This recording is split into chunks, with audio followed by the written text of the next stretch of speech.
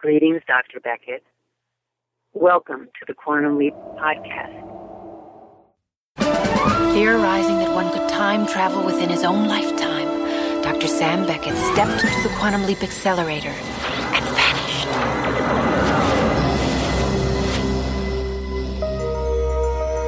He awoke to find himself trapped in the past, facing mirror images that were not his own, and driven by an unknown force to change history for the better. His only guide on this journey is Al, an observer from his own time, who appears in the form of a hologram that only Sam can see and hear. And so Dr. Beckett finds himself leaping from life to life, striving to put right what once went wrong, and hoping each time that his next leap will be the leap home.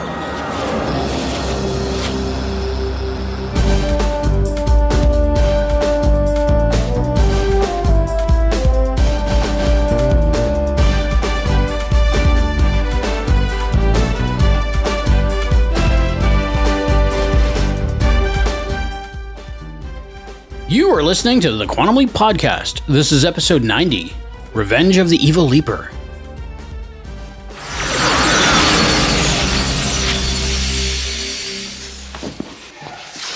Aaliyah! Sam! It's all right. I'm right here. Where? I don't know. Good Lord, only a week in the box and you don't know where you are.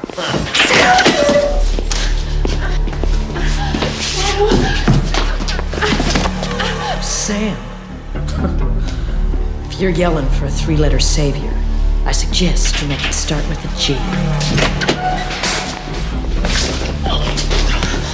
I have to get out of here. Well, that's simple. All you have to do is tell me which one of you two did it. I did what? Oh! First you act like you don't know where you are, then you pretend you don't know why. We don't. Oh, you don't? Well, you better figure it out or you're going back in that box. Now, ladies, which one of you murdered Carol Benning? Oh, boy. We had leaped together and survived. But we still didn't know if Aaliyah had leaped with me or I had leaped with her. And being in a women's prison didn't make finding the answer to that any easier. How long does it take Zoe to do a location search? I don't know. It differs. Sometimes it's just a couple of hours, but once or twice I haven't had contact for an entire day. We just gotta find some way to hide you, that's all. From myself, Zoe's locked into my brainwaves. She leaped with you. Look, and there's Al. two women Al's in the waiting room. Yes, he's here. That's great, okay? Yeah. Look, then we'll change your brainwaves, okay? No. What? Hypnosis. Hypnosis? No, try hypnosis. You can't hypnotize me. You gotta let me try it, okay? I think it's the only way to hide you. Your name is Angel Jensen. You only know what Angel Jensen knows. I hope she can protect herself because at best she's only got a little bit of Angel's memory. Well, let's hope it's enough.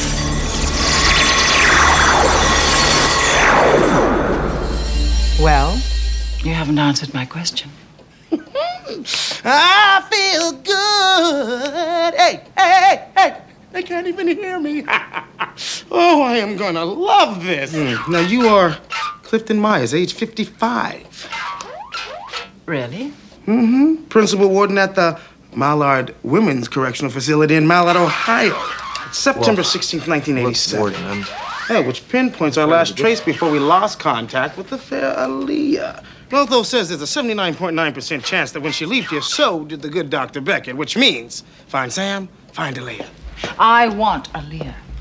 And I don't want anything to happen to her before I get a chance to rip her head off. We were just getting a lock on her brainwaves, and then all of a sudden she just vanished. Sam, you don't have much time. Their computer is going to lock on Aaliyah. Hey, what can I do? Lothos is picking up a transmission on Aaliyah. Where? Right there. Oh, Sophie, open that door. The last transmission was in here. No. Move it, Liz. Out of my way! Come here.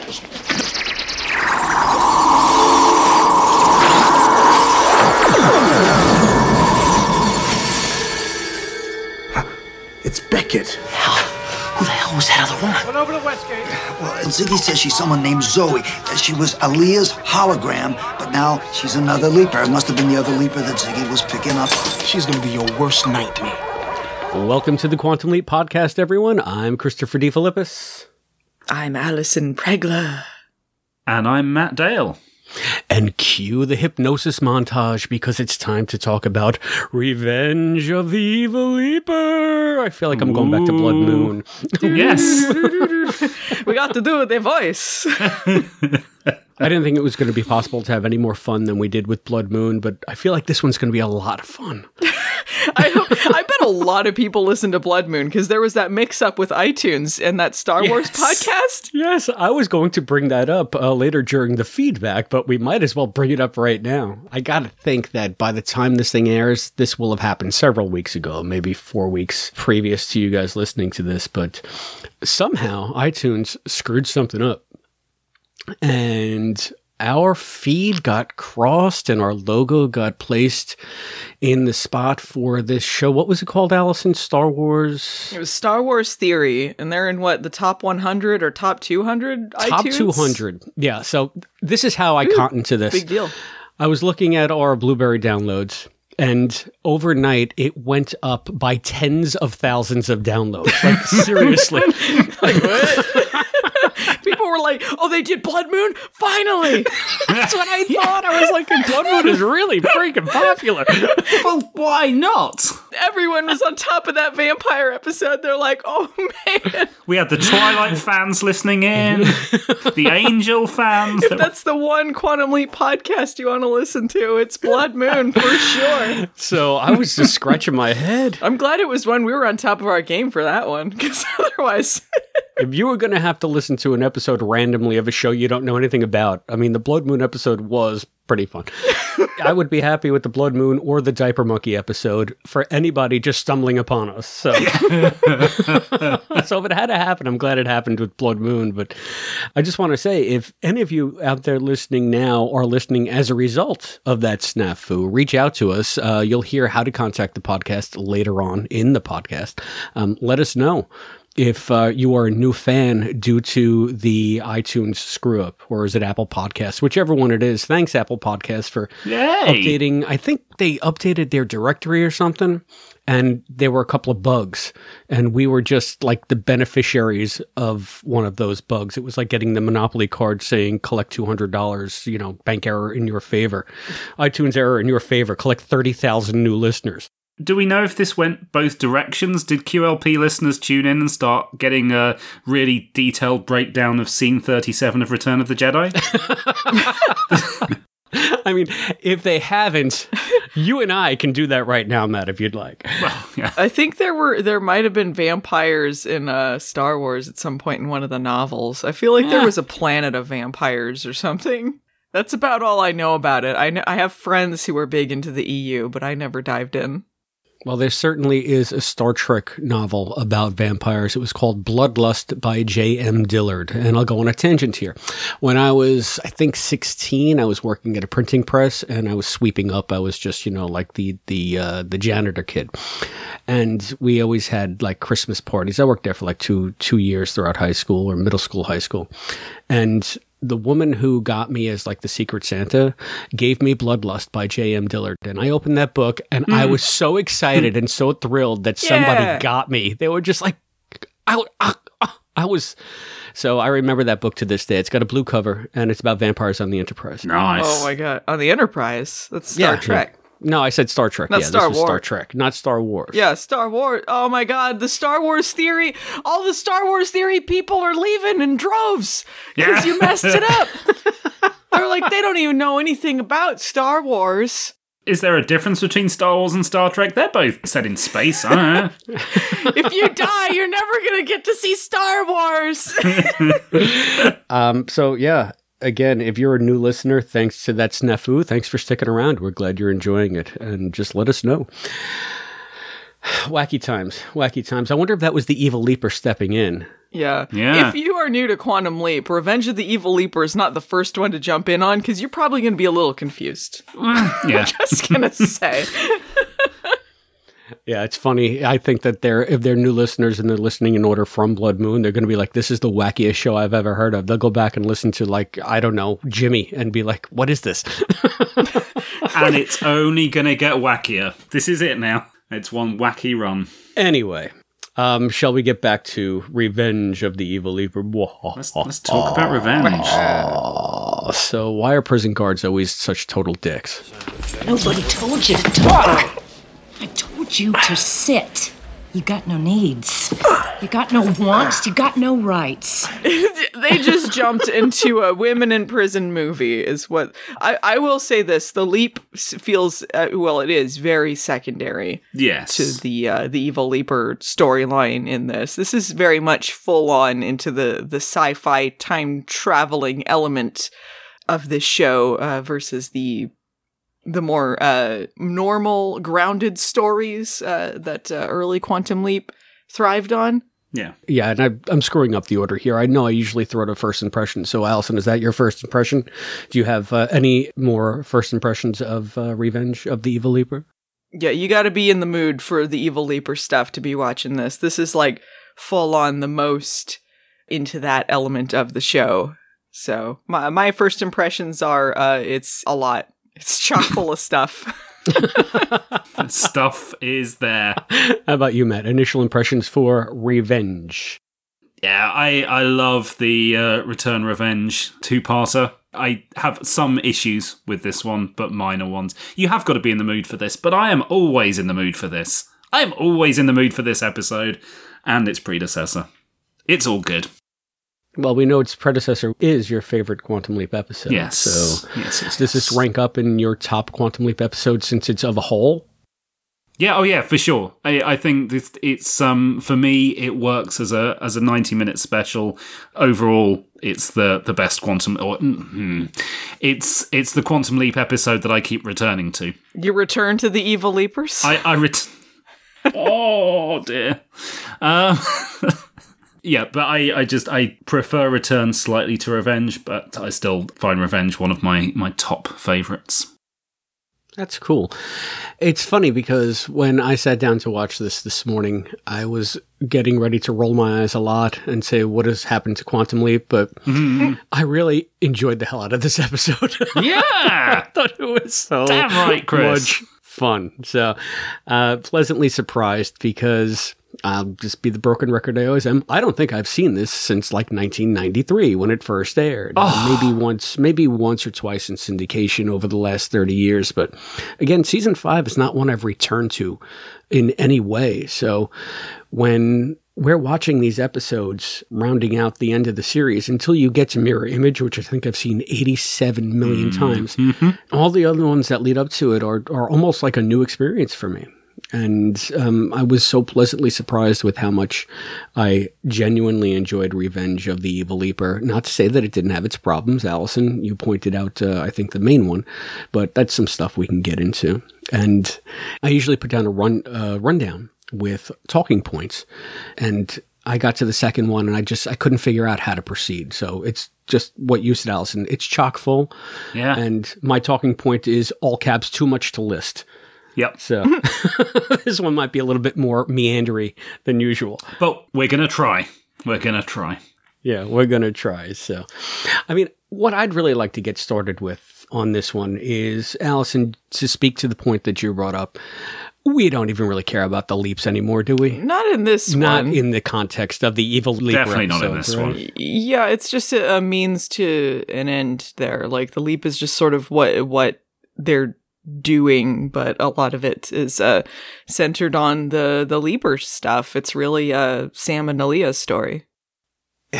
If we were going to return to the Evil Leapers again and again and again and again, like I think that they were intending on maybe doing one or two a season if they kept on going, would we have to sort of shift the paradigm so that you maybe get rid of the baggage of whatever the leap goal is, whatever the mission is, so to speak, so that you can focus more coherently on the neato sci-fi stuff and sort of the expanding of the mythology and the lore?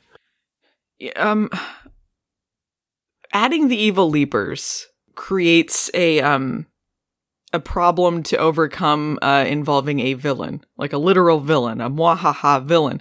Whereas a lot of the leaps before, the issues that arise are things that happen in life, things that happen in history, the people around them. How do you fix this? How do you change people's lives? This is more about like someone's going, I'm going to go and ruin someone's life. And you have to like stop them and get a shotgun and blow them away kind of thing. You know?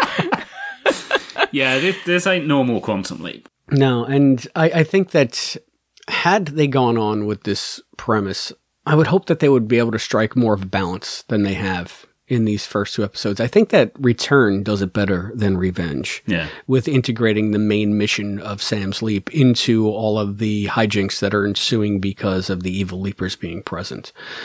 I think that this one, having to go back to the mission, really detracted from the flow of the episode because it was just an afterthought. We have to put this in because this is the way Quantum Leap works, and Sam has to have a leap, and we have to do the leap stuff too. Oh, let's cram it all in the last minute and a half of Act 4. Yeah. You know? I also found like there were some missed opportunities, I feel like, because there was just so much happening in this episode. You know, I guess a lot of the focus of the first episode was on Aaliyah, getting Aaliyah out of there. And then when she gets into this leap, almost immediately she's written out of the story. Yeah. Oh, completely. So she's gone through most of this episode because of hypnotism? This is the whole... Yeah, we'll come on to the hypnotism in a minute. But this is... Yeah, like you say, missed opportunities. This is the biggest missed opportunity. This is Revenge of the Evil Leaper, and Aaliyah, as a character, is hardly in it. She's in it for less than a minute at the start, and even then she seems to be already psycho-synergizing. That's the main reason why I prefer Return over Revenge, because it actually has all the characters in it that are relevant to the story. I think they just wrote her out because they were like, we just have too many elements and we need to pick and choose what we focus on. But like, why would you write Aaliyah out? Part of this is getting her out. It's supposed to be her story. Exactly. It's very strange. And they have some great characters in it, in Zoe and Thames, and also in the Leap characters. So you can see why, all of those characters are bustling for attention, but such a shame to remove Aaliyah. Sorry, we can talk about hypnosis if you want. I just had to get that out there. What was that? What was the hypnotism scene? That was Aaliyah dressed as the Virgin Mary floating in the sky. You're standing on the top of a mountain, looking out. Can you see yourself there? Mm-hmm. All right. White clouds streak across the dark blue sky. What do you see there? Oh, clouds. White clouds. Yes. And then freaking like Zoe floating by like and then like you throw in the comedy elements with Al getting hypnotized. Dark blue sky, clouds. Al, where are you? Vegas. I'm not sure it all came together with the hypnotism. No. It's just sort of like, what is happening? This is Quantum Leap, isn't it? You know, it's funny because they really did try to give it a lot of grounding in invoking your favorite episode, Allison, Shock Theater, saying, you remember when, we were losing contact with you, so we have precedent for this, so let's do the hypnotism, it'll change your brain waves, blah, blah, blah, blah, blah. They really did try to give it some kind of nod, like, hey, this is really something that we can do in this universe, and I don't really have a problem with that. It's just like, how easy is it to hypnotize someone? I'm going to go with not very. If you're Al, very easily. Yeah. Very easy to hypnotize him. Al's weak-minded. On TV, you're always able to do it in 30 seconds in a broom closet with someone that's completely stressed out, leap-frazzled, Swiss cheesed, psycho-synergizing, and otherwise complete mess. We're going to be able to center you to a point where you can be hypnotized. Just tell them to think about a happy place. They could have just fudged it a little bit and said because she was psycho-synergizing with the claustrophobia and stuff like that, it was like messing up the signal. They could have just said that, like she was like on the cusp there or something. I don't know. I just feel like Aaliyah got the short end of the stick on this one. It's funny to me, Matt. I'm wondering if, because you're saying that Return had all of the key players, Aaliyah included, if we're talking about Revenge of the Evil Leapers, you have to think that at the end of Return, Sam took Aaliyah away. So they're not talking about Aaliyah's revenge. They're talking about Lothos's revenge, and enter Zoe as a leaper and Thames as a hologram. So I always think of Zoe as the evil leaper in this one. Oh, yeah. Because Aaliyah is sort of in the wind. No, the evil leaper is definitely Zoe in this one. But it's still, the trilogy is Aaliyah's story. You're right. It feels like it's a story of redemption and blah blah blah blah blah. And she gets most of the way through the second part, and when I say the second part of the 3 episodes she's in, and yeah, it seems she's redeemed for whatever reason because Sam's cute or whatever, and so suddenly she fancies Sam, so she's a good guy now, and then we don't need to worry about her anymore. It's now Zoe versus Sam. They kind of throw in some stuff through Zoe about Aaliyah's past that seems to hint that she's always been kind of on the edge of, like, does she want to do this anyway? And they throw in some lines that would have been great if Aaliyah was Aaliyah, but Aaliyah is Angel at that point. Like when she's talking to Vivian, was that the name of the guard that was helping them? Yeah, that was Vivian. Yeah, when she's talking to Vivian, she asks, "Why are you doing this?" Does it matter? Yes. I want to know why some people help other people. That would have been great if she was Aaliyah, but she's not Aaliyah at that point. It's the Angel asking that. I feel like that was Aaliyah coming through somehow. I guess you can finesse it any way you want. Is it Aaliyah? Is it Angel? I saw that more as Aaliyah trying to figure out. But at this point, why would she be asking that question if she's already on board with becoming a good guy and going with Sam and getting away from Lothos? So I just couldn't help but think of the brief conversation I had with Renee Coleman when she told me, "I'd love to talk to you, but I really don't know what I'd talk about." And then I saw this episode and I said, "Oh, you're right. All you did was sort of cry and get pushed to the side of this episode. You really didn't have a lot to do, did you?" It could have been like, "Hey, what was it like shooting the hypnotism scene? What did you think of that?" I sat and I closed my eyes. And Scott was so good, I actually got hypnotized. I don't remember the rest of the shoot because I thought I was this character. That's how easy it is to hypnotize someone on the spot. I did have a question about, near the end of the episode, when Aaliyah is brought out of the hypnotism. Rumpelstiltskin. She sees Thames. Holograms at your service, baby. Thames. But why? Is he synchronized to her brainwaves too? Like, why does she see him? I guess because show. Well, we know Sam can see Al, and then in Killing Time, they enable Sam to be able to see Gushy, but because Sam and Al are already connected, Al could hear Gushy later on. So is there something in that? But Al wasn't a leaper at that point.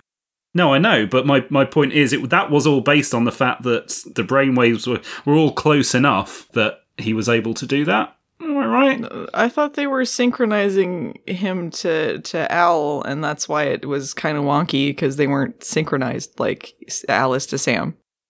I don't know. But that's my headcanon, though, that because Zoe and Aaliyah have been synchronized, they're kind of benefiting from that. I don't think it's consistent with what they say in this episode, though, either, because Tam says to Zoe, "How could she vanish? She's connected to my neurons and my mesons." Well, we don't know. Lothos calculates that maybe once you quantum leap, somehow you affected the transmission. If that could mess up the signal, then why would Aaliyah sync into someone who wasn't even synchronized to her? Oh, who knows? And I can explain all of this away because we're going with Project Quantum Leap rules. We don't know how the Evil Leaper Project works. They apparently have a better lead on how to leap, how to get somebody home. There's apparently a window in which they can retrieve you. Yeah, they said, like, they have 48 hours before, like, each consecutive leap screws up the chances more. Something like that, yeah. And I just got the impression that they're better at leaping. And maybe it's because they are more directed. Sam is the result of doing it on the fly because he didn't want to lose his fundings. Therefore, he didn't have everything in place. He just took a leap of faith. Whereas this is a more directed, we're going to destroy people's lives throughout time, and we're going to recruit people to do so. For all you know, there is some kind of chip in everybody's head at the Evil Leaper Project that Lothos can connect to, and that's how everybody can see everybody. I don't know. I'm just, I'm retconning here, but yeah, I think that there was a way that they might have explained the fact that Thames can be seen by Aaliyah. I don't know that we know enough about the Evil Leaper project to where we can pass judgment on some inconsistencies, because we just don't know enough about how it works. Yeah. I know there's some confusion over what some of the dialogue means, when Tam says when dealing with quanta, nothing's impossible. But it's what is he talking about? Is that the name of their project? Is that something else? Is he referring to just a time travel, a theory? It's a little bit vague. I like to choose to consider it to be the name of the project because we don't have a name for the project, but you're right, in the script it's not, and even in the way he says it and in the context, it could be either. So I'm fully aware this is my own headcanon again, saying that Quanta is the name of the project. The script does provide a little bit more info about the Leapers than we get on screen, because it says about Tams that he's wearing the finest 2020 fashion or something, wasn't it? That's the date they're supposed to be from? Yeah, what Boss will evolve into by 2020. This was never clear in any of the episodes on screen that they were supposed to be from the future, Sam's future. I mean, even that as a stage direction doesn't prove that they are from 2020. Again, for the sake of headcanon, it's nice, and I like to believe that. But just because he dresses like he's from 2020, or just because he's wearing the fashions of what Boss will look like in 2020, does not mean that that's when everyone's from. They could be from further in the future than that. He could just be a very forward-thinking dresser from the late 90s. It's really not made clear. If they're from the future, then it would make a little more sense why they're a little more advanced. Although, it really feels because of the similarities that they spun off from Project Quantum Leap at some point, so it only makes sense that they would improve on what Sam built. Yeah, for sure. And getting to the point of what quanta signifies, if you want to think that that's the name of their project, I have no problem with that. But I was thinking more along the lines of the method of time travel. Sure. This school of time travel that we are engaged in. And honestly, I think that's most likely. But I also don't like referring to it as the Evil Leaper project. So I choose to call it Quanta because that works. Right. And another thing that I think points to, and this is a small thing and it's a subtle thing, but since we're getting into all the great geeky stuff right away, which I'm so happy, yay. The fact that Thames comes in and says to Zoe, "My, did we Swiss cheese a little on our first leap?" Now, Swiss cheesing is not a common type of phrase that you would go to. Yeah. Yes. So the fact that they just use it so cavalierly, maybe that does lend credence to the theory that Sam or, somebody from Project Quantum Leap who's integral to it is somehow behind the Evil Leaper project. Yeah, maybe it's something that Lothos or whoever made Lothos knows about, but Zoe doesn't, because Zoe didn't know who Sam was the first time she showed up, or at least she acted like she didn't know who he was. Seemed to be thrown off by that. They do indicate in this episode Lothos has some sort of power over them, because Lothos wanted Zoe to enact his plans, whatever his vague, big picture plans were. They throw in all sorts of stuff you can interpret in different ways, which I found that was the strongest parts of the episode. I really enjoyed the scenes with Zoe and Tams where she's playing with the candle and they're just talking about things at the project that happened. Yeah. Yeah, that was when I was really digging it the most as well. And I think that Hinton Battle, who played Thames, oh my God. So good. So good. Everything he did. I just even when it was completely over the top. Yow, how?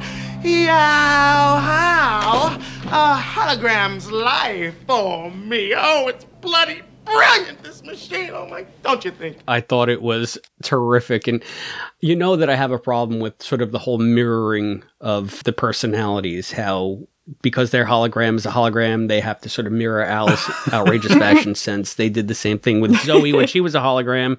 Thames is that times a million. And I'm going to say Thames. Which one should I settle on, guys? I think that Zoe called him Thames. Isn't it the river Thames, right? Yeah. But Zoe said Thames. Stop playing with me, Thames. Now, Thames. I taught her Thames. I thought she said Thames.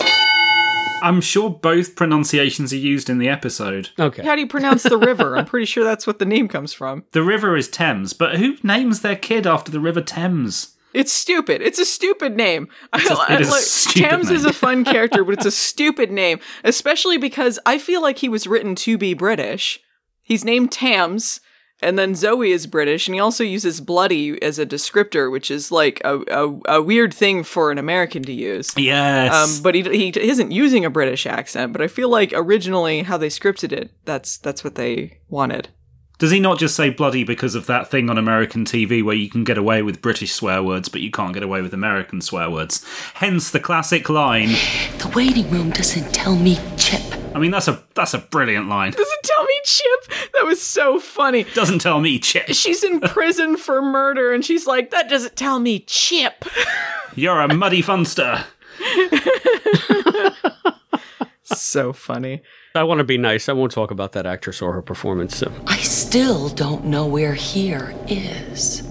And maybe, just maybe, being here is a hell of a lot better than being where I was. Especially when we've just come from being locked up in some black hole, and I don't remember why I was there. I liked her. I thought she did a great job. I liked that I think out of all the people we've seen in the waiting room interacting with Al, that was one of the more interesting ones. Yeah. I liked that. Okay. All right. Well, you don't have to, but... I liked the antagonism, that it was done in a different way to the Lee Harvey Oswald sequences, where he was just a little bit creepy and off. This was some, I thought it was some good stuff. She had a more well-rounded backstory than some people in the episode as well. Like, you got why she would be at that point. She murdered her abusive husband, and she was stuck in this prison. She didn't have a lot of trust. Obviously, there were the memory issues. Like, I feel like in the time that they had with that character, they got a lot out of it. Yeah, and I'm not downing the writing of the character. I'm downing the specific performance. I'm sorry, okay. I just didn't like the performance. I thought the writing was fine. Chip took me right out of it, but then I thought, okay, 90s TV, they're not going to say shit. Who played her? Cynthia Steele? I thought Cynthia Steele did a decent job. I didn't have a problem with that. So did I. But to each their own. Exactly. I'm the dick. You're allowed to have opinions. If we all agreed on stuff, what would we talk about? Well, we could go back to talking about Blood Moon, but exactly. Beyond that, it's never fun if we all agree. I did want to circle back to the Zoe, Tams, Aaliyah stuff real quick, because there's some stuff that Zoe throws out there that is very interesting. Like, she is hurt by Aaliyah personally leaving her. Like, she says, like, after all we've been through, after everything I did for her, I taught her everything, and she does this to me. She betrays me. And she's talking about how they say that, like, Lothos didn't want Aaliyah involved, but Zoe insisted on it and all this stuff. And, like, I feel like, and I think this is backed up with something in the story, that there was something romantic going on there. Do you? Because, like, because Zoe is ready to have sex with Liz. Well, now that she's a man, she's like, I'm going to see how the other half lives. I think she's in canon bisexual. Very clearly. There seems to be something with her and Aaliyah. She's hurt like a spurned lover. I mean, that's as valid an interpretation as any. I just didn't get a relationship vibe from them in that way romantically. I saw her as maybe being more like of a comrade in arms. We've been through hell together. It's like almost like someone that you've been fighting next to in a war that has just been a harrowing part of your life, someone that you've always been able to rely on. Mm-hmm. And you've made it through the worst of it. And now all of a sudden, this person who you've been through thick and thin with, who you've literally, clawed your way out of hell with, suddenly turns on you. That's the hurt that I see there. Nah, they had sex. I mean, no matter which way you interpret it, there definitely was, like, an affection there. There was, like, a strong relationship rather than just, like, she was evil and then told Aaliyah what to do and, like, I can't believe that. Like, clearly, like, she cared about Aaliyah. A lot of the ways in which she spoke about Aaliyah were similar to the ways that Sam has spoken about Al from time to time. But I've never sensed that sexual undertone. With Sam and Al, So, yeah, I think that the fact that I came to that conclusion as well, it says something. So you saw it too? Yeah, for sure. All right. I'd be interested to know how the fan community feels about that in general. Do we have any slash fiction between Zoe and Aaliyah? Is that a rampant thing or a thing at all? I don't know. I mean, if there are like... if there are like two characters of the same sex together, there's going to be slash fan fiction about them. Yes. But it definitely felt like that. And I don't know if that comes from the fact that like a lot of shows, there is sort of the cliche of the like evil bisexual, like they're allowed to be gay because they're evil kind of thing. Yeah, I was just thinking that. Yeah. Yeah. I saw that more in the scene that you were talking about when she was clearly, just so totally clearly into the gender swap. It's like feeling herself up in the mirror. Perhaps for the sake of science, I should see how the other half lives.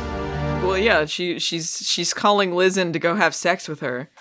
Which, I mean, that calls into question too, like, how does that work if you're leaped into the opposite sex and then you have sex? Like, well, that's what she was trying to figure it out for science. for science. Yes. That's what she said. She was doing research, right? And this is something that I really loved about that aspect of her character, evil or not. They were able to give her more license to do what any one of us would do if we leaped into a member of the opposite sex, which is just explore. Oh, you'd try to have sex with someone else and anyone would do that? No, but just be a lot more intrigued about the differences and exploring those differences, which Sam never ever seems to cop to, but you'd know he's done it. Well, the first time he leaped into a woman, he was checking his chest out a little bit. But I feel like, no, Sam wouldn't leap into a woman and be like, I'm going to explore this new body. I feel like that's just too, if Sam would feel like it's too violating for the person. I feel like he's just too nice. Right. And I didn't say that Sam would do that. I'd said that any one of us would do it. And it's nice to have a character on TV that is like us. Oh, all right. Speak for yourself, man. Speak for yourself. You're a liar. It doesn't have to be seedy. I mean, the way Zoe was doing it, yeah, there was definitely a seedy element. But I get what Chris is saying, and I agree with that, but not necessarily in a seedy way. I think there's a way you can be like, well, this is very different. I don't know. And I'm not talking about the B movie going under, that was the phrase they used, right? The going under coercion, like you have to go have sex with the warden. I wouldn't take it that far. I was just talking about more of a self-exploration. Anyway, I've said too much. This is a family podcast, but you all know what I mean. It was interesting. This is the only time we saw a woman leap into a man. And also, like, she had, like, the full, like, big hairsprayed hair and makeup, and, like, the man did not have that, which seems a little inconsistent, because Sam always has makeup if the person has makeup, or doesn't if they don't. Well, I feel like when Sam leaps in, he's just Sam, and then when he has to be that person, he does the hair and the makeup. I guess, yeah. Like, so it's like the first scene is usually more him, and then he gets made up as it goes along. Sometimes he is in makeup, though, isn't he? Like, depending on... Maybe I'm misremembering things. No, it's inconsistent, I feel like, actually, because in MIA, when he leaps in and he thinks he's a woman, he's in full makeup and everything. Yeah, but that guy is in full makeup. That guy's in drag. So would a woman be? Yeah, that's what I'm saying. Like, why would it matter if it was a guy or a girl? Then he would be in makeup if the other person was in makeup. But I feel like that's inconsistent, so... But either way, whatever it's like when he leaps in, at some point during the episode, he's always a woman long enough that he's likely to put on makeup. And from that point on, at least, that solves that. I guess the question for me would be if Zoe were in Warden Myers for long enough that her makeup would wear off if she was there for a couple of days. Yeah, she was sleeping. Her hair had the full-on, like that was some good hairspray. Yeah, kept its shape. But would she need to reapply makeup, or would we continue to see her made up after days or weeks? I like to imagine her at the Evil Project putting her makeup on, and she might even had like false eyelashes. Like she's, I'm gonna make sure that I look nice and pretty for when I go and kill Aaliyah. It's the same as any villainess from the 90s. She's like, I'm gonna look sexy as hell, and she'll know what she was missing out on. She's going to be like, oh man, how did I betray Zoe? Because she's looking fine as hell. That was the whole plan. Could have had some good sex, but instead I'm going to die. Yeah. Bad choices that have led me here. The guy who plays the warden, Sam Scarborough, who plays the warden, he was in Gung Ho with Scott Bakula. He was one of the extras that worked at the plant. Oh. Wow. I guess supporting character. He might have had some lines, but yeah. Oh, I'm going to have to watch that again. Do you? Yes. It doesn't take much of an excuse. You love Gung Ho. Oh, I do. You know what I also noticed? Connections outside of Quantum Leap with this episode. The jacket that Al's wearing, the red jacket, was used in Lord of Illusions with Scott Bakula. Yeah. Again with Lord of Illusions. Isn't that the second time we've seen something from Lord of Illusions or vice versa? Maybe this jacket was in another episode and I also referenced it, but it definitely was. Like when he goes to this like magic place or something, there's like some magician that's wearing the outfit. So it's in a scene with Scott Bakula. Would you guys mind getting back to the Evil Project? Yeah. Yeah, I had some other stuff I wanted to talk about on that. Yeah, let's talk about that. So this is Tim's first time as a hologram, obviously, with the way he's carrying on. And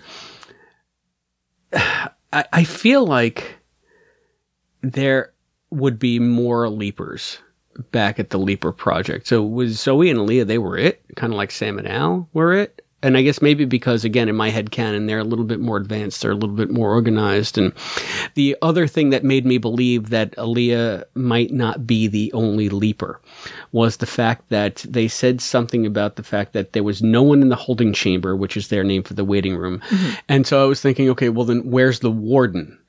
And then I thought, well, okay, so maybe there are different holding chambers for different Leapers. So maybe it's Aaliyah's holding chamber that's empty. Yes. But maybe the warden's in Zoe's holding chamber. Again, this extrapolation and building this headcanon was one of the reasons I had so much fun with this episode. I just wanted to get your guys' take on that. Was Tam supposed to be like their gushy? Because he says during an input session with Lothos, he says something. So maybe that was why they're like, who's this other guy? Like, it's supposed to be kind of a small project and they brought him in? Maybe. I don't know. I mean, it would make sense if they had more people, but maybe also like, if you're like an evil project and you're like, I'm going to send people out to do my evil bidding, you got to send out people that you trust, right? You can't just pick out any schmo from the street. Like, you got to train a certain few people and then send them out there, because you're not going to get that many people who are like, yeah, I want to go through time doing evil things. What's the recruitment process for that? They got good dental? Like, what's the... Yeah. Maybe that's why Zoe's so upset, because maybe she turned Aaliyah, and Aaliyah was a really good operative because of everything Zoe taught her, and then her true nature came back to the fore. Yeah, because, like, what's the incentive to work for this project? You can't have, like, a whole army of people. And who knows if they're not brainwashed to some degree, because you brought up the term... They hypnotized them. Yeah, exactly. The TV hypnotism strikes again, but that deep input session. They didn't just call it an input session. I believe they called it a deep input session. You know, I once remember when we were in a deep input session, and he said he regretted ever sending her. For me, that involves something that's a little bit more invasive. Oh, you're saying the input was for him. Like, the input was for Tams, not input into Lothos, the computer. No, I look at it this way. I think, like, everybody at that project is somehow connected mentally to Lothos. And when you go in for a deep input session, it's like this harrowing mental rape that strips you of all of your information and all of your motivations. And it's a Clockwork Orange. Good theory. I like it. I never thought about it that way. So, I know I'm maybe building a little bit too much into it, but damn it, it's fun. No, it's that's what's nice about the Evil Leapers. I mean, it sucks that we didn't really get a lot of information, but it's also nice if you're into headcanoning stuff and trying to figure out how it might have worked. Because there's so much you could just add on to it, like, yeah, that kind of makes sense, or what if they did this? Ooh, that's interesting. And besides all of that great stuff, how fucking cool was Thames' hand link? That pyramidal hand link. Yeah. I was just going to bring it up. Yeah, the new hand link.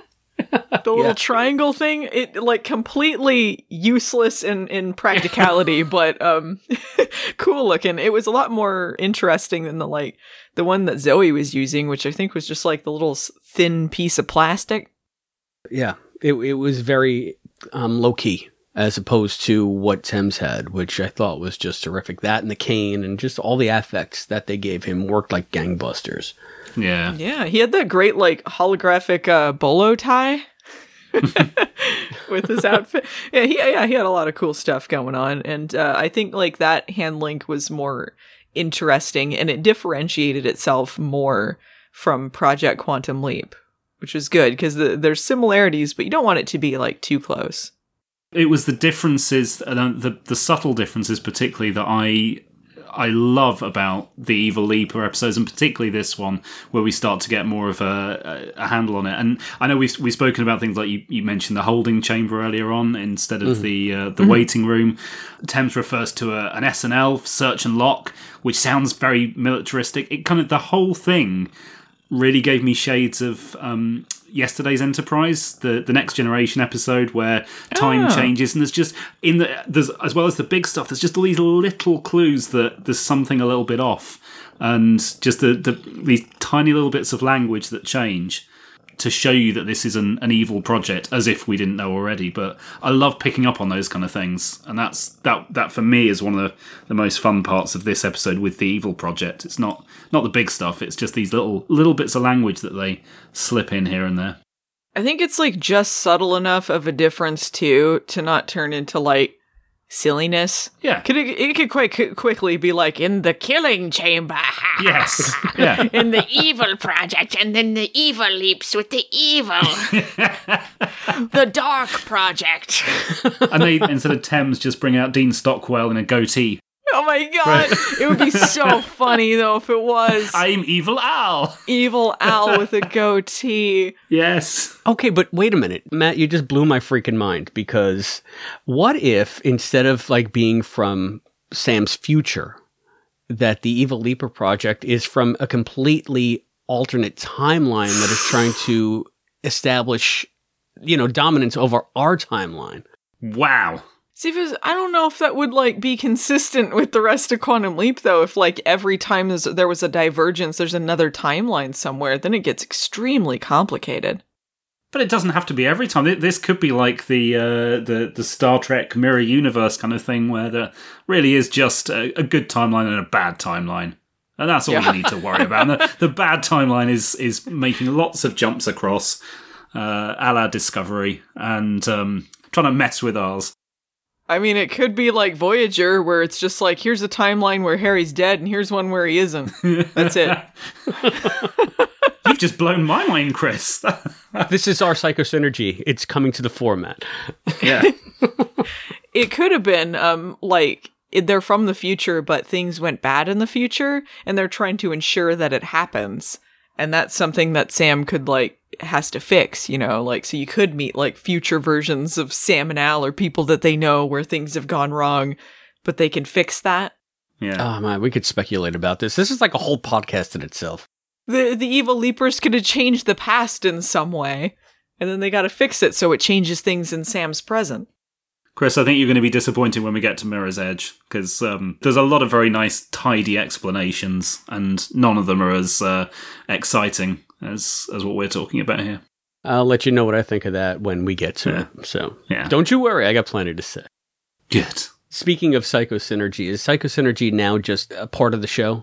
Yeah. It's mentioned yet again. They say that. They say residuals too.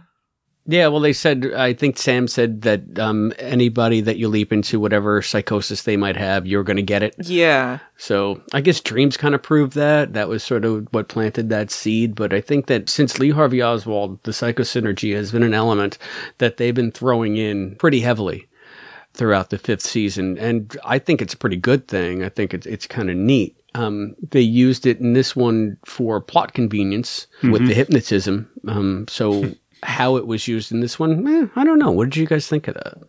I think it was just a reason for Aaliyah to be gone, to be honest. That's about it. You're right. It's become a thing. It's like Swiss cheesing. introduced in the first episode as a plot point that was accepted as part of the show, and now they've introduced effectively a brand new plot point at the start of season 5 that is just accepted as if it's always been there. I have a question now, because if Aaliyah is now completely psychosynergized, she's hypnotized to not be Aaliyah. She's psychosynergized now to be completely Angel, or as much Angel as she can be. Yet she and Sam are continuously touching. Who does she see when she's looking at Sam? If she's psychosynergized to be nothing but Angel, is she seeing Sam as Sam? Or is she seeing Sam as his lead B? And if she's seeing Sam as Sam, but she thinks it's the girl that she's known from prison this whole time, how does it work? I like to think that if she can be somehow, let's just assume that let's get past this whole hypnotizing in 30 seconds in a broom cupboard. If the hypnosis is such that she changes her own internal view and she thinks she is someone else, then damn right, it should also be influencing what she sees, and she is seeing what Angel would see, which is whatever the other character's name is that Sam's leaped into. So I think that's all part of the hypnosis. She's just completely embedded in the Angel character to the point where she's seeing the aura. Did you have a take on it, Allison? Yeah, basically that. I don't really have many thoughts on that. You got to do a lot of fudging in this episode about how you think things work, because there's a lot of kind of like, yeah, sure, why not? Yes. So I had some questions about, like, for instance, things that Ziggy knows in this episode. How does Ziggy know what Zoe looks like? Ziggy says it's this lady named Zoe, and that's the hologram. It's like, okay, so maybe Ziggy from the last leap, they knew that Aaliyah's hologram was named Zoe, but how does Ziggy know that's her? Yeah, they did make some leaps there. No pun intended. You got us.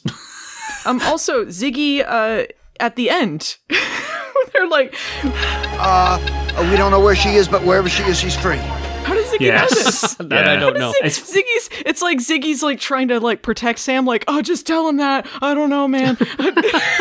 just tell him that she's free, because I'm lost.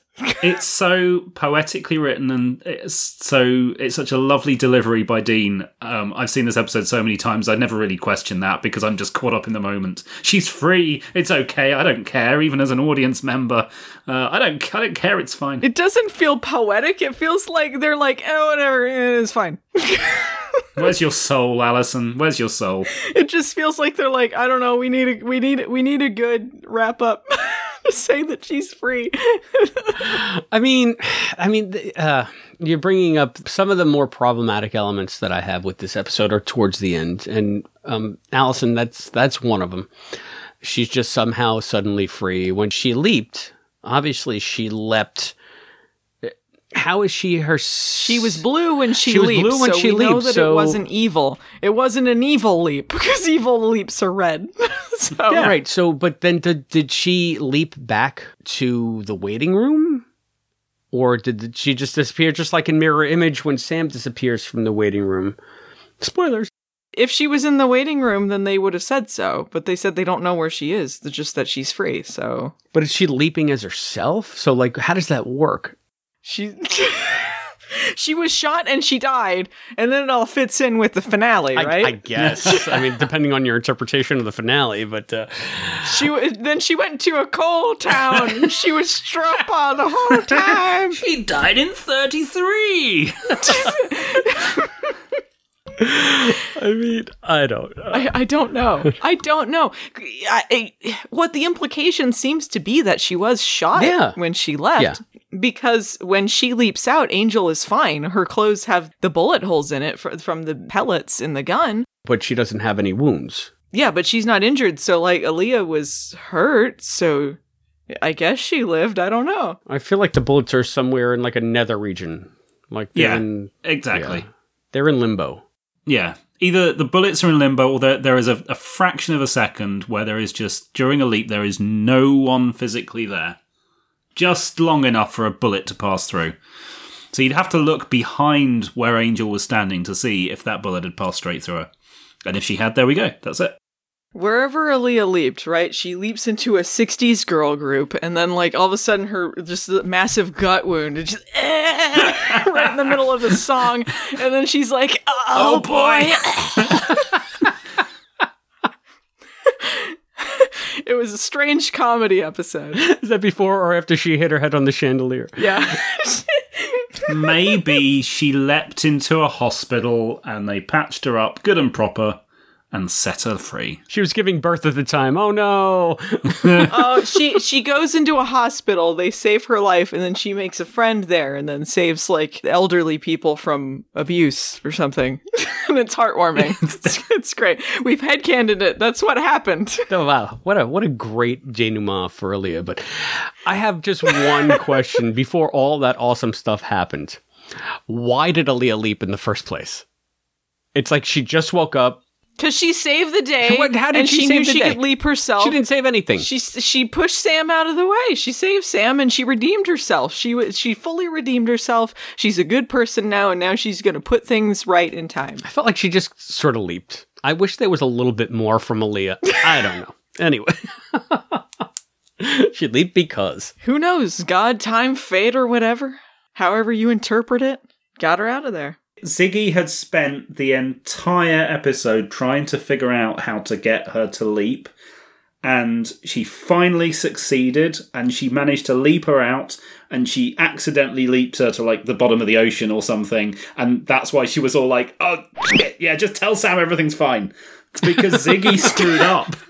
Oh, Ziggy's doing the leaping in your interpretation. Yeah. Ziggy leaped her out. Ziggy leaped her out, but screwed up and killed her.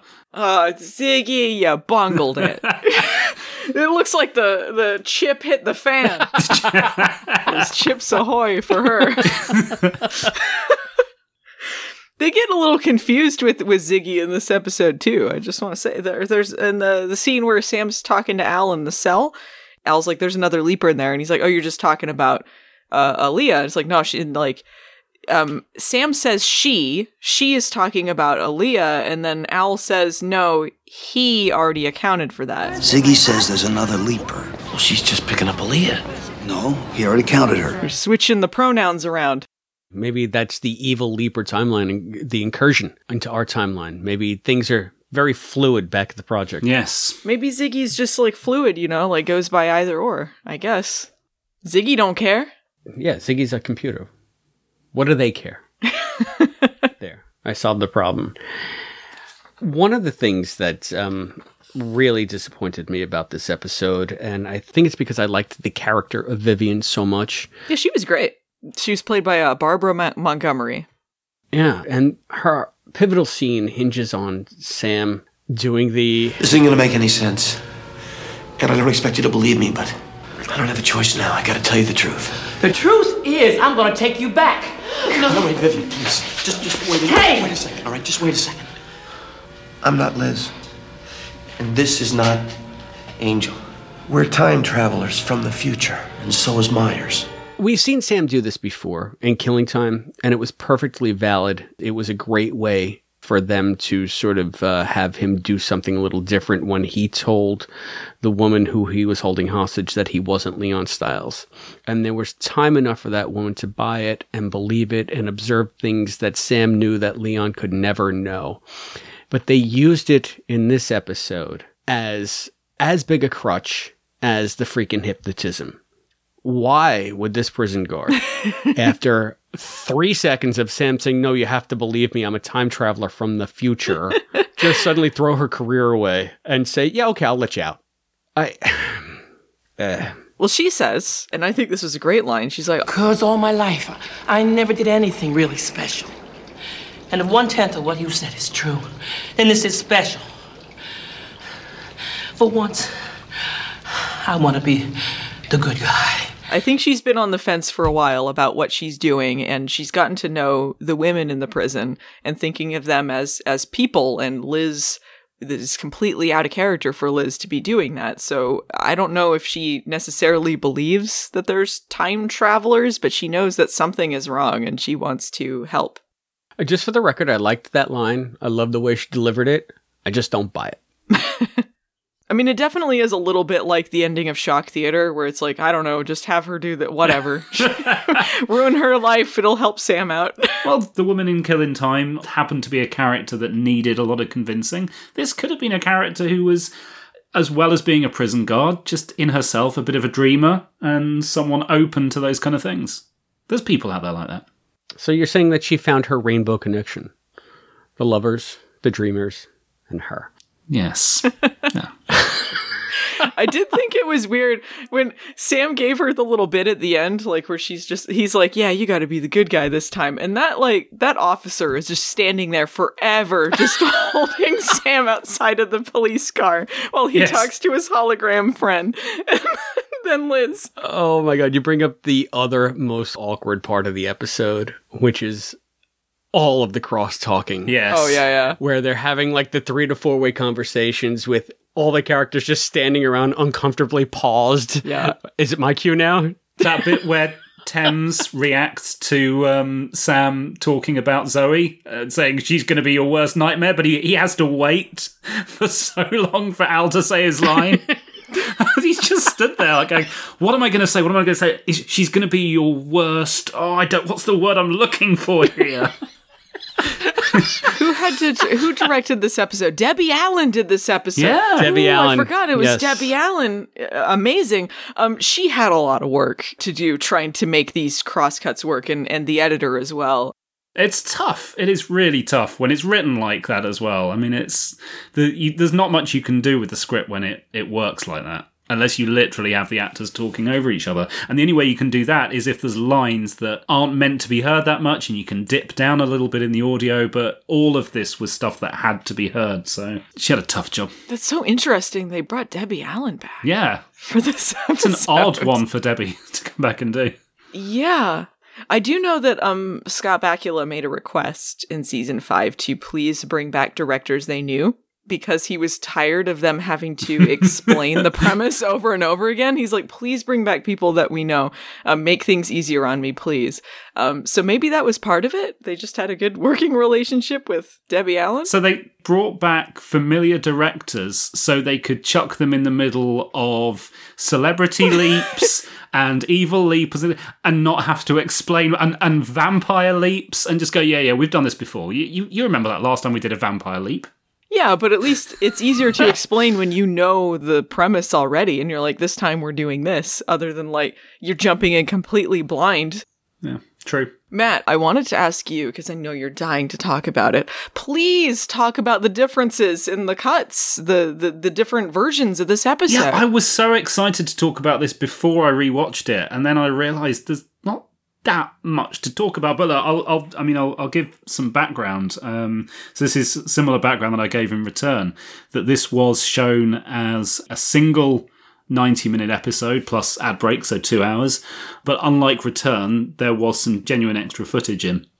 Weirdly, during the establishing shots of the prison, the word revenge appears, not Revenge of the Evil Leaper, just revenge, in the episode title font, followed by the date. So it is like it's a second episode, but they don't have any of the guest cast or director or writer listed, because they listed all them at the top of Return. But unlike Return, Revenge does have some extra bits and pieces. Most of it, though, in fact all of it, is really just little extensions to scenes, extra bits of conversation. There's a few extra bits and pieces in that conversation between Thames and Zoe, surrounded by candles. There's lots of bits. There was nothing in there that... and Alison, I know you've seen it as well, so correct me if you think I've missed something, but there was nothing in it that jumped out as being, wow, okay, this changes everything for me. It was the kind of stuff that just seemed like, all right, when they were putting it into syndication and they realised they needed to chop a couple of minutes out, they chopped a few odd bits of scenes for pacing and just to move things along a little bit faster. It's cool to see, but nothing really that changes the view of the episodes or the characters. The only really cool bit is the trailer at the end, but we can come back to that. Yeah, the trailer was kind of cool. So this is nothing like a trilogy level reveal. No. In the sense of how different that was between the 90-minute version to the 2-part version. No, but again, Alison, you've seen it as well. Am I forgetting something? Am I missing something? I have a terrible memory, so I was hoping if there was anything you would remind me. But no, I do remember being a little disappointed because there was less in this than there was in Trilogy Part 3. But I think that's good because Trilogy, I think, cut out some things that really changed the story. And here they just cut things for time, which is what you should be doing if you're going to be cutting an episode down. Yeah, there's maybe about 2 minutes of cuts throughout. But it is just, odd lines and reaction shots. One thing that I'd like to know, you said that they cut some of the dialogue between Zoe and Thames in that scene with the candles, but that's where we got most of the great stuff that led to me, with this explosion of headcanon. Were there any other, intriguing tidbits that they cut out that we might use to sort of broaden our picture of what the Evil Leaper project might be? No, literally that bit. There's a couple of slight, literally just beats of close-ups held for a little bit longer, and the only two actual extra lines are Thames saying "Lothos giveth" and "Lothos taketh away," and Zoe saying "Not if I get my hands on her." And that's it. That's the only real extra material. So I don't feel bad that I didn't watch your mashed up version. I'm glad I watched the syndication edits of this. Yeah, but then you missed the trailer. Yeah, the trailer was pretty fun. That's when they were talking about what's coming up for the back half of season 5, right? Yes, yeah. Have you seen what's coming up on Quantum Leap? Hey, Bob. You mean the one where you leap into the young Elvis and dance and sing? Yeah, and stuff? that one. And what about the one where I'm driving the car for Marilyn Monroe? Monroe? Yeah, you lucky puppy. Yeah. Or how about this one? The Civil War show. Huh? Yeah, but wait a minute. Why are we telling them? You think we should give them a sneak preview? Yeah. Check it out. Hey, audience. You want to see all the gimmicks coming up this season? Please. Okay. Going back to the Debbie Allen thing, I think part of it was because the episode she did was their highest rated at the time, or second highest rated. Yeah. So I think that was another trying to get more people to watch.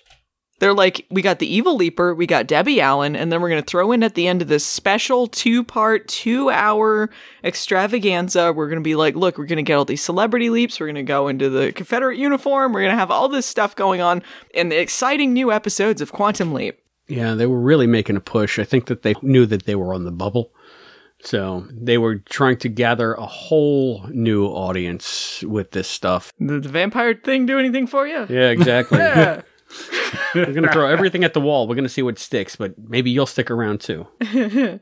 As far as gimmicks though, I feel like the Evil Leaper thing worked the best because I don't like celebrity leaps very much, depending on how they're handled, because it just feels like, oh, okay, yeah, all right, we got this celebrity here, we're leaping into them, whatever, it's all about them. This adds on to the Quantum Leap lore. This changes things, this evolves things, it makes the show grow into something else, and it needed to do that because it just can't do the same thing for 5 years straight. That sounds like final thoughts to me. Matt, what about you? What are your final thoughts on Revenge of the Evil Leaper? Yeah, the same. I love all flavours of Quantum Leap, but after 4 years of the same kind of plots, I love the gimmicks in Season 5. I think it's great that they're trying new things, and for me, this is by far the most successful. This half of this 2-hour special has some problems in it that aren't present in the first half, but it's a great episode. It's so entertaining, it's exciting, it's action-packed, and yeah, Hinton Battle, what an absolute star. Fabulous. So good. Hinton Battle's great. And if you guys watch Buffy, yes. The people listening, he was the singing demon in season 6. So good. You can tell he's got that theater background, and he's so talented. He's terribly over the top in that as well, and gets away with it. Ooh, smooth. He's a smooth guy. And he threw in some of his singing in this episode too. So yeah, he did. And I'm gonna mirror what you guys say. I think you're both absolutely right in all of your final observations, and I find myself coming away from Revenge of the Evil Leaper thinking sadly what might have been. I wish that we could have explored this premise more, and it was a premise that I was wholly not on board with Deliver Us from Evil, and Return I found kind of iffy, but damn if they did not turn me around in this episode. And It's just too bad that I think this is all we're going to get, but it's fun to speculate. And I had a lot of fun talking about it too. So I'm really glad that we're here with all this wacky stuff in season 5. And we're going to put an end to this chat on the Evil Leaper, but that's not the end of the show. We're going to go to a break, but when we come back, we have some Patreon news and we have some more viewer feedback. So everybody hang in there and we'll see you on the flip side.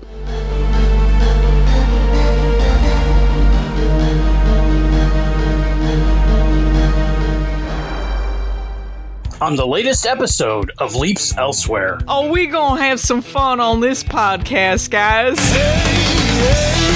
Today we'll be talking about the NCIS New Orleans Season 1 episode, Chasing Ghosts, that features both Scott Bakula and Dean Stockwell. We're all going to talk about the accent, let's face it. The Baccent.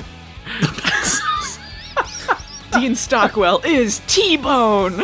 Dean was really solid. I believe that this was his very last TV appearance. It feels like he spent a day on a boat and got to hang out with his old friend Scott Bakula again. This is the complete wrong role for Scott Bakula. He did a lot of squinty acting in this, did Scott. How many Navy crimes can you come up with? Apparently, if you're Donald Belisario, 10 million. Yeah, I was glad that Scott took a moment to explain to us that discrimination hasn't ended. It's probably the most dynamic episode of television that Scott Bakula stars in that revolves around an anti-Semitic lynching. A ringing endorsement. I think we're all in agreement. Everyone, tune in to NCIS New Orleans. To find out how to hear this and other Patreon exclusive shows, go to patreon.com/Quantum Leap Podcast. That's patreon.com/Quantum Leap Podcast. It's the way they roll in New Orleans. But is it? Maybe. So what's Captain Game Show? Well, the short answer is it's a podcast.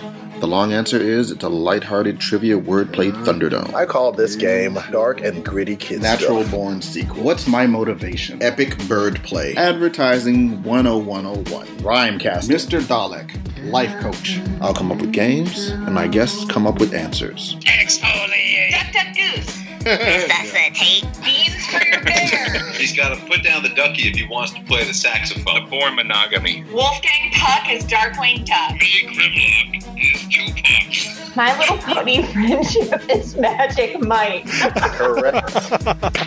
There's also improv, music, and an inordinate amount of rhyming. Good night, John Travolta, with Klingon-like hair. Good night, 3% rating.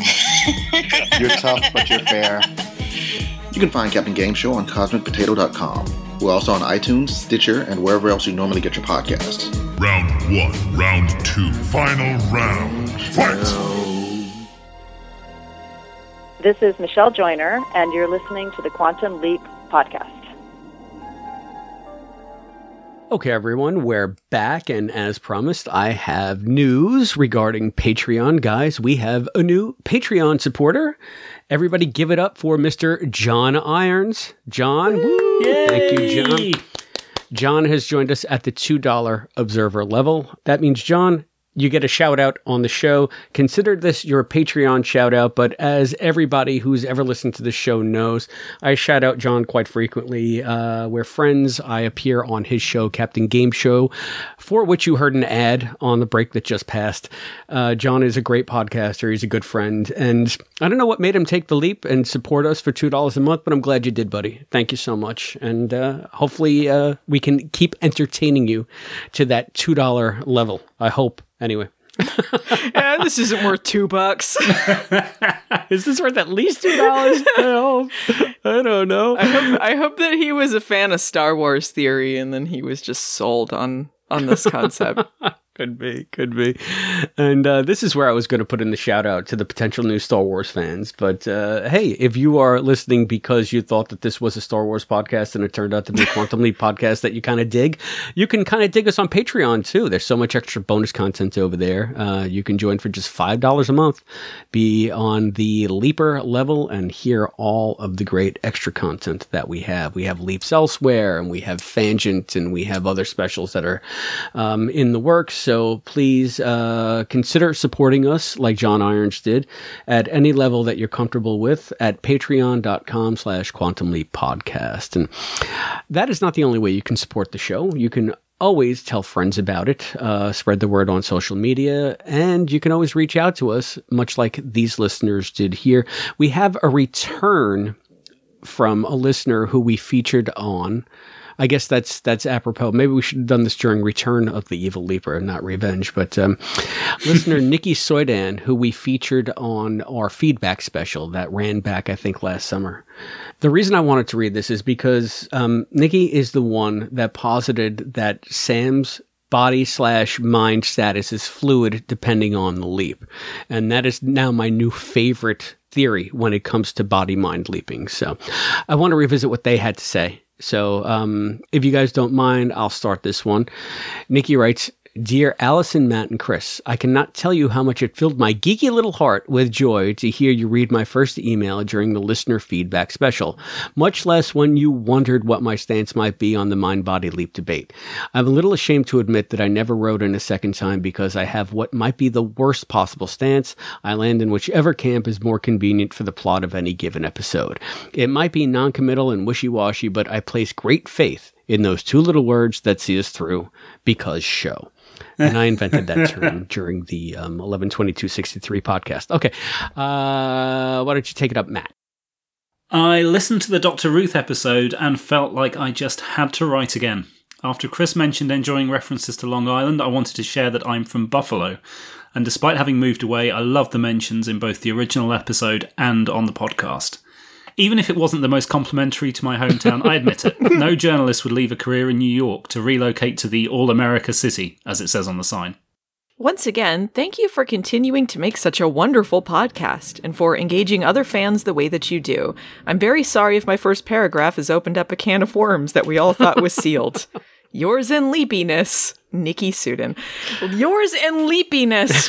That might be my favorite sign-off ever. Yours in leapiness.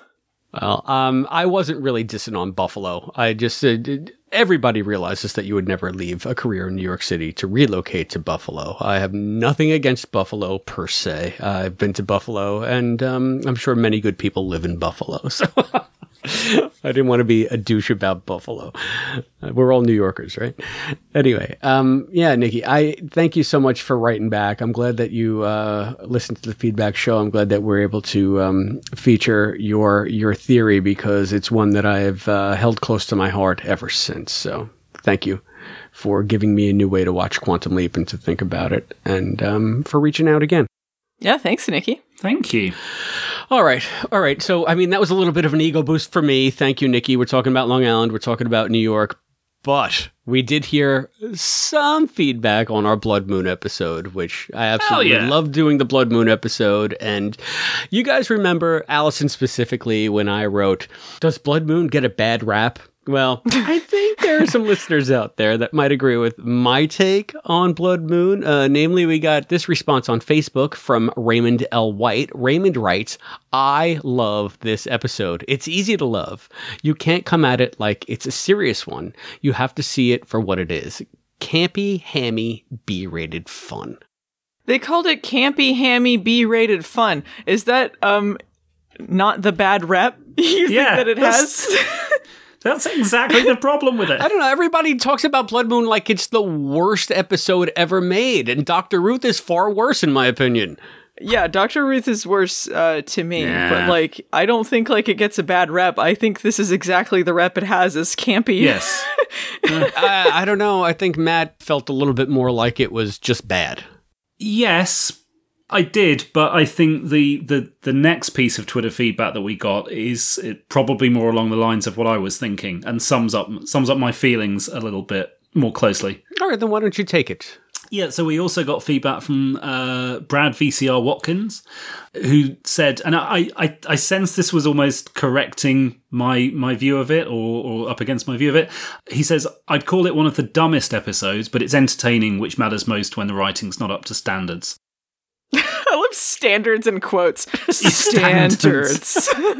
And I think that's right. I mean, at the end of the day, I don't hate Blood Moon. I don't hate any episode of Quantum Leap. I just think Blood Moon is one of the dumbest, and that's why I have to rank it so low.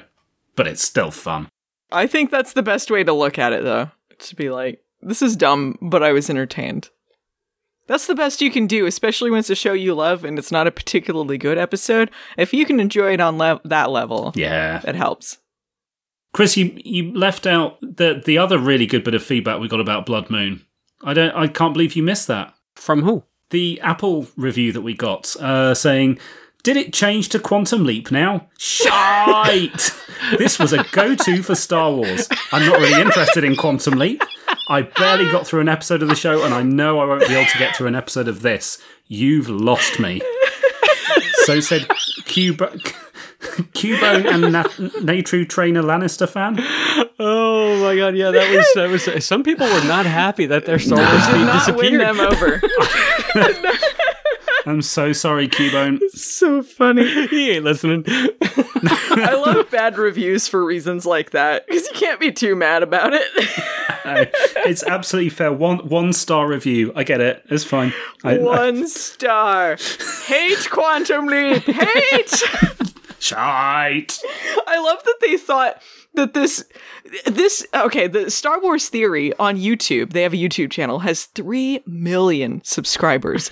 I love that they thought this 3 million subscribers Star Wars content, top 200 podcast on iTunes, was like, you know what? We're Quantum Leap now. No announcement, no nothing. We have new hosts. It has nothing to do with anything that was going on before. I think this is going to be really lucrative for us. I hope Cubone did go back and is now enjoying the Star Wars stuff. I do feel bad that they might have lost a subscriber because of this. Yeah, they might have lost 1 or 2, but I don't think our Quantum Leap podcast really hurt their 3 million subscribers. Probably not. I think they're doing just fine. Yeah. I don't think they went away in droves or anything. And I got to tell you, screw you, Qbert. If you don't like our episode about Blood Moon, that's on you. That was a great freaking episode. So I think that was one of our best. If it's going to be one that mistakenly a bunch of Star Wars fans listens to, I'm glad it was that one. Yeah, for sure. I mean, it could have been stand-up. So if you're out there listening because of the Star Wars snafu and you would like to chime in, as I promised at the top of the episode, there are many ways that you can reach us here at the Quantum Leap Podcast. You can get us by phone at 707-847-6682. You can email us at quantumleappodcast@gmail.com. You can follow us on Facebook at facebook.com/quantumleappodcast. You can hit us up on Twitter and Instagram at Quantum Leap Pod. And you can always go that extra mile and support us on Patreon at patreon.com/Quantum Leap Podcast. Just remember that we may use your response on an upcoming episode of the Quantum Leap Podcast, not the Star Wars 66 or whatever it is that you thought this was. And speaking of upcoming episodes, Matt, tell us what's next. Well, there is clearly a Venn diagram of Quantum Leap fans and fans of the life and works of Marilyn Monroe. And if you exist on that huge intersection in the middle, boy, do we have a treat for you. If not, come back the week after? I don't know. It's Good by Norma Jean.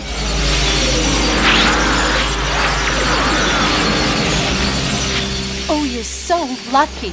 I would just kill for your job. You would? What's she like? I mean, really like, in private. Well, she's a little hard to describe. Spending every day with her, getting to know the real person. Here she comes. Marilyn, Miss Monroe. Miss Monroe, this way. There you go, thanks. Can I have one more? Miss Monroe. Okay, back it up, please. Please. Marilyn? Please, can you step back?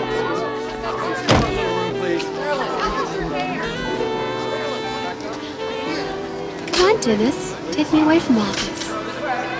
Oh, boy. That's where Marilyn Monroe becomes a Jedi.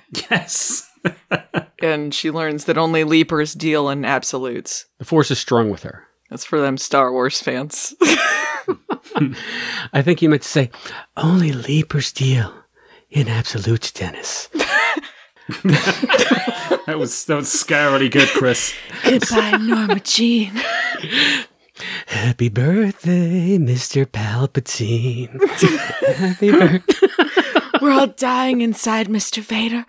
All of us. Damn it, I can't believe we got through this entire recording and I didn't take the opportunity of potentially speaking to 3 million Star Wars fans to ask. I read a rumour a while back that Thames appearing and disappearing noise was lifted from the laser blast that Ben Burtt created for the Star Wars trilogy. And it does sound like it, but I'd love to have 3 million Star Wars fans checking that out and feeding back to us. So yeah. if we're still playing out to the Star Wars subscribers, please do check out Revenge of the Evil Leaper and see if that noise is Han's laser blast. Gotcha! Could be. This is amazing. Kind of got us off of Norma Jean, but, Yeah, I know. I just... You lift that and put it earlier in the episode, Chris. I don't know. No, because if they're listening to the end, you know that they're fans now. So we want to make sure that they get a reward for listening to the end. We're talking to you specifically because we value you. I don't want to spoil the ending of Goodbye Norma Jean, but she fights Vader, and then when he hits her with the lightsaber, her robes fall to the ground, and Sam is really sad about it. And Al is very disappointed because the robes are empty. He was hoping to see her naked. And then he goes like, but what a Star Wars.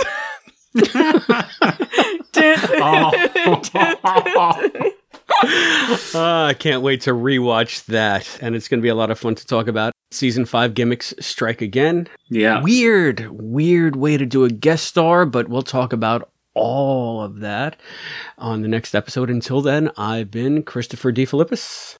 I've been Allison Pregler. And I've been Matt Dale. And may the Force be with you all. And also with you.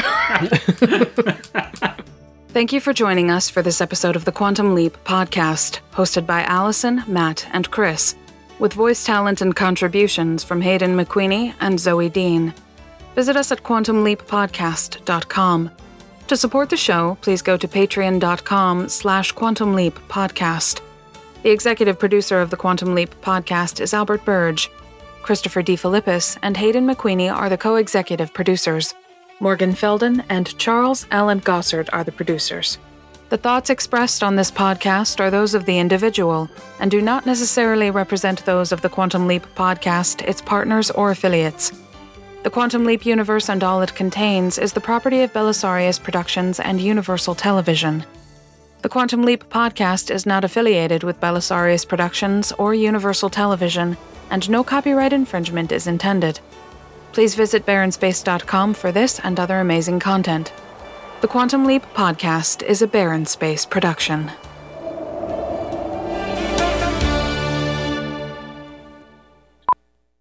Are we going to start recording? Are we still talking? I don't mean to rush things, but also if we're going to talk a while, I don't want to keep Matt up. Yeah, that's what I was thinking too. Oh, bless you. All right.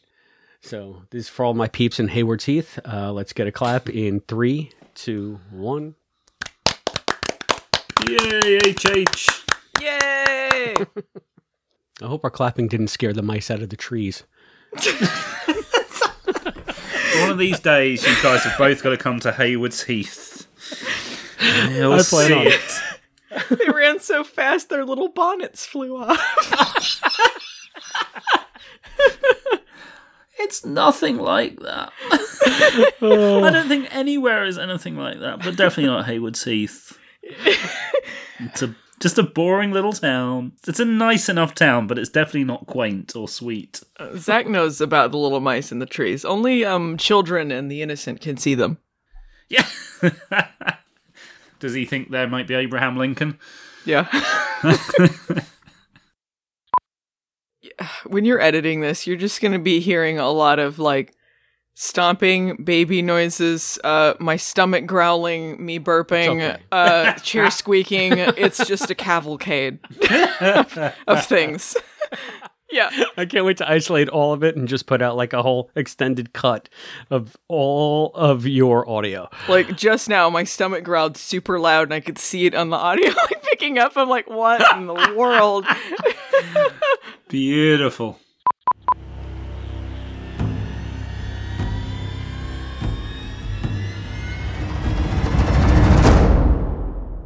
Happy birthday, Mr. Palpatine.